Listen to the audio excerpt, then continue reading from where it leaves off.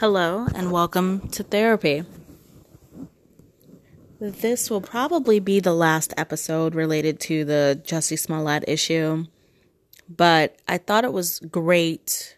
Well, there could be another one, who knows, but I thought it was a really great example in kind of like the current events news as far as depression and anxiety is concerned, as far as mental illness is concerned. I thought it was a good representation of what it can be. Keyword can. A lot of, now that it's been clear to me since the beginning, but it's clear at this point to 99% of people that he lied about the whole thing and he actually orchestrated it. And I'm not here to really touch on the politicalness of it all. I really like taking a mental health lens on it and applying it to my personal life. So I'm not here to go back and forth about anything of that nature. I just use his story as kind of like a launching point. But I say all this to say, there have been plenty of instances, especially at work, not so much with friends and family, but at work where I have either set something up or just blatantly lied in an effort to mask my depression and anxiety. There's no other way to, I can sugarcoat it and say anything, but at the end of the day, that's what it was. And usually it was not only am I embarrassed about the struggles I have with depression, anxiety, it's that by far, but I also felt as if people around me didn't truly understand or want to understand. And I also worried that it might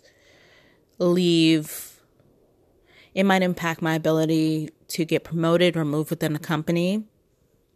They might see that I wasn't fit to manage or lead. But all in all, going back to the fact that I would lie, and the reason why is I felt as if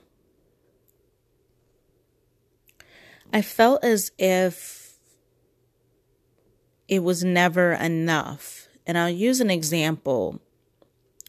There was a week I had already missed a lot of time.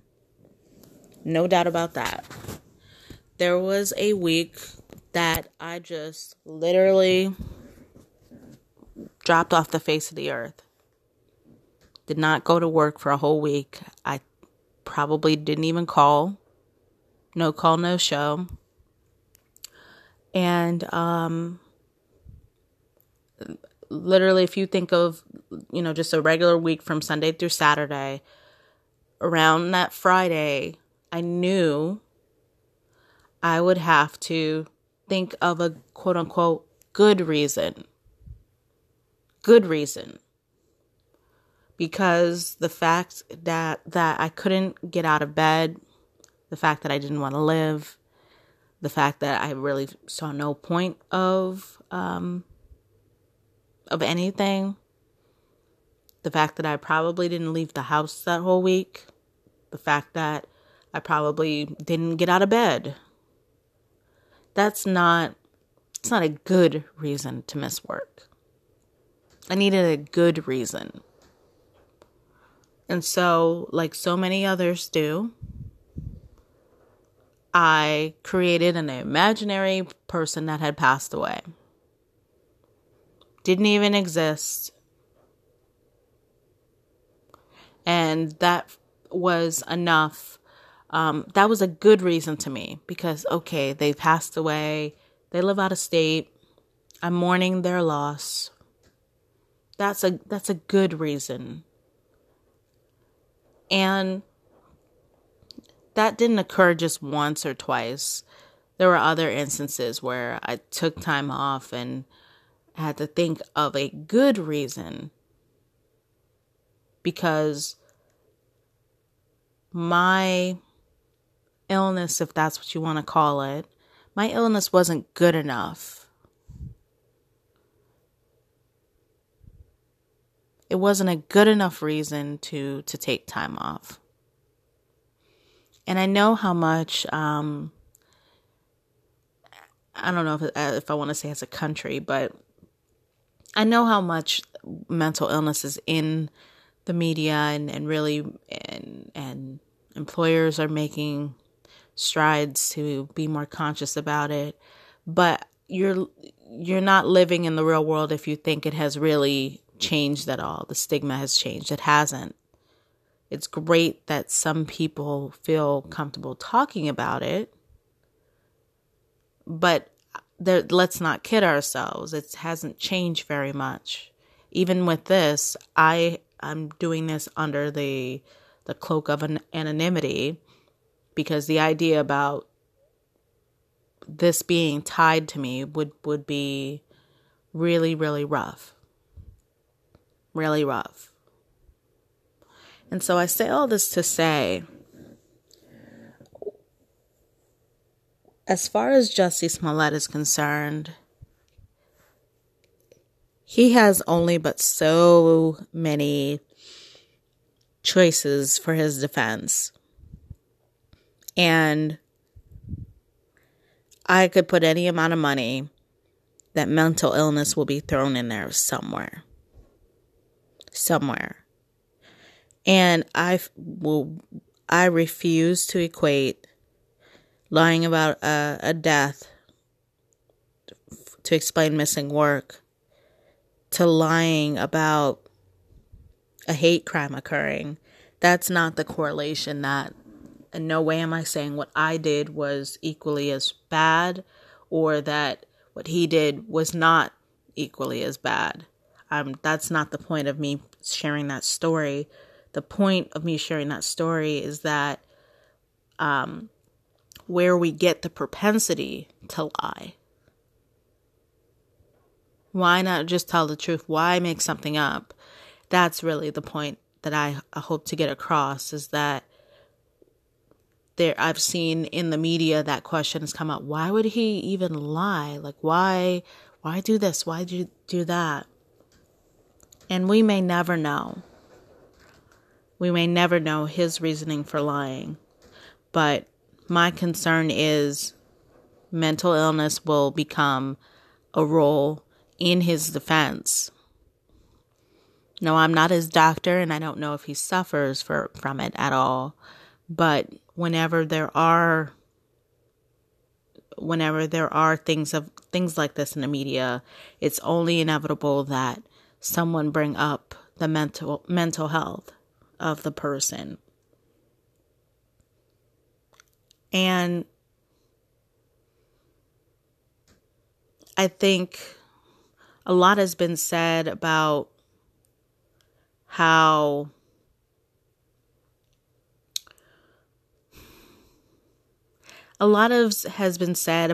he has set back other communities for his actions by lying. And if mental health does become a conversation piece in his trial or in whatever he does, it would also set back the strides that have been made to destigmatize mental illness. It would almost undo. It constantly comes up, especially with mass shootings and things of that nature, which we'll talk about another day. But it constantly comes up, and whether we like it or not, people like to correlate the two, criminality and mental illness.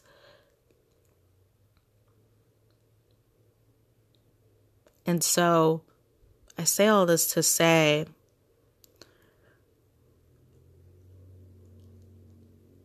if it does come down to it and it's legitimate, I understand.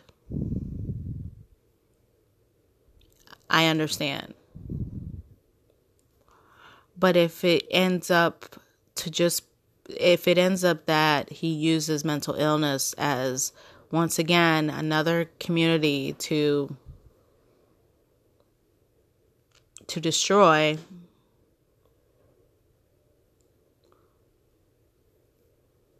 then at that point, I would have to do some thinking on the subject.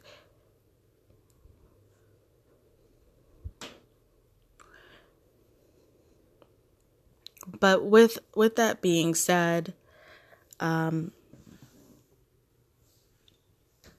will definitely, maybe there is more to unpackage with that, but for now, all I can say is I at least understand.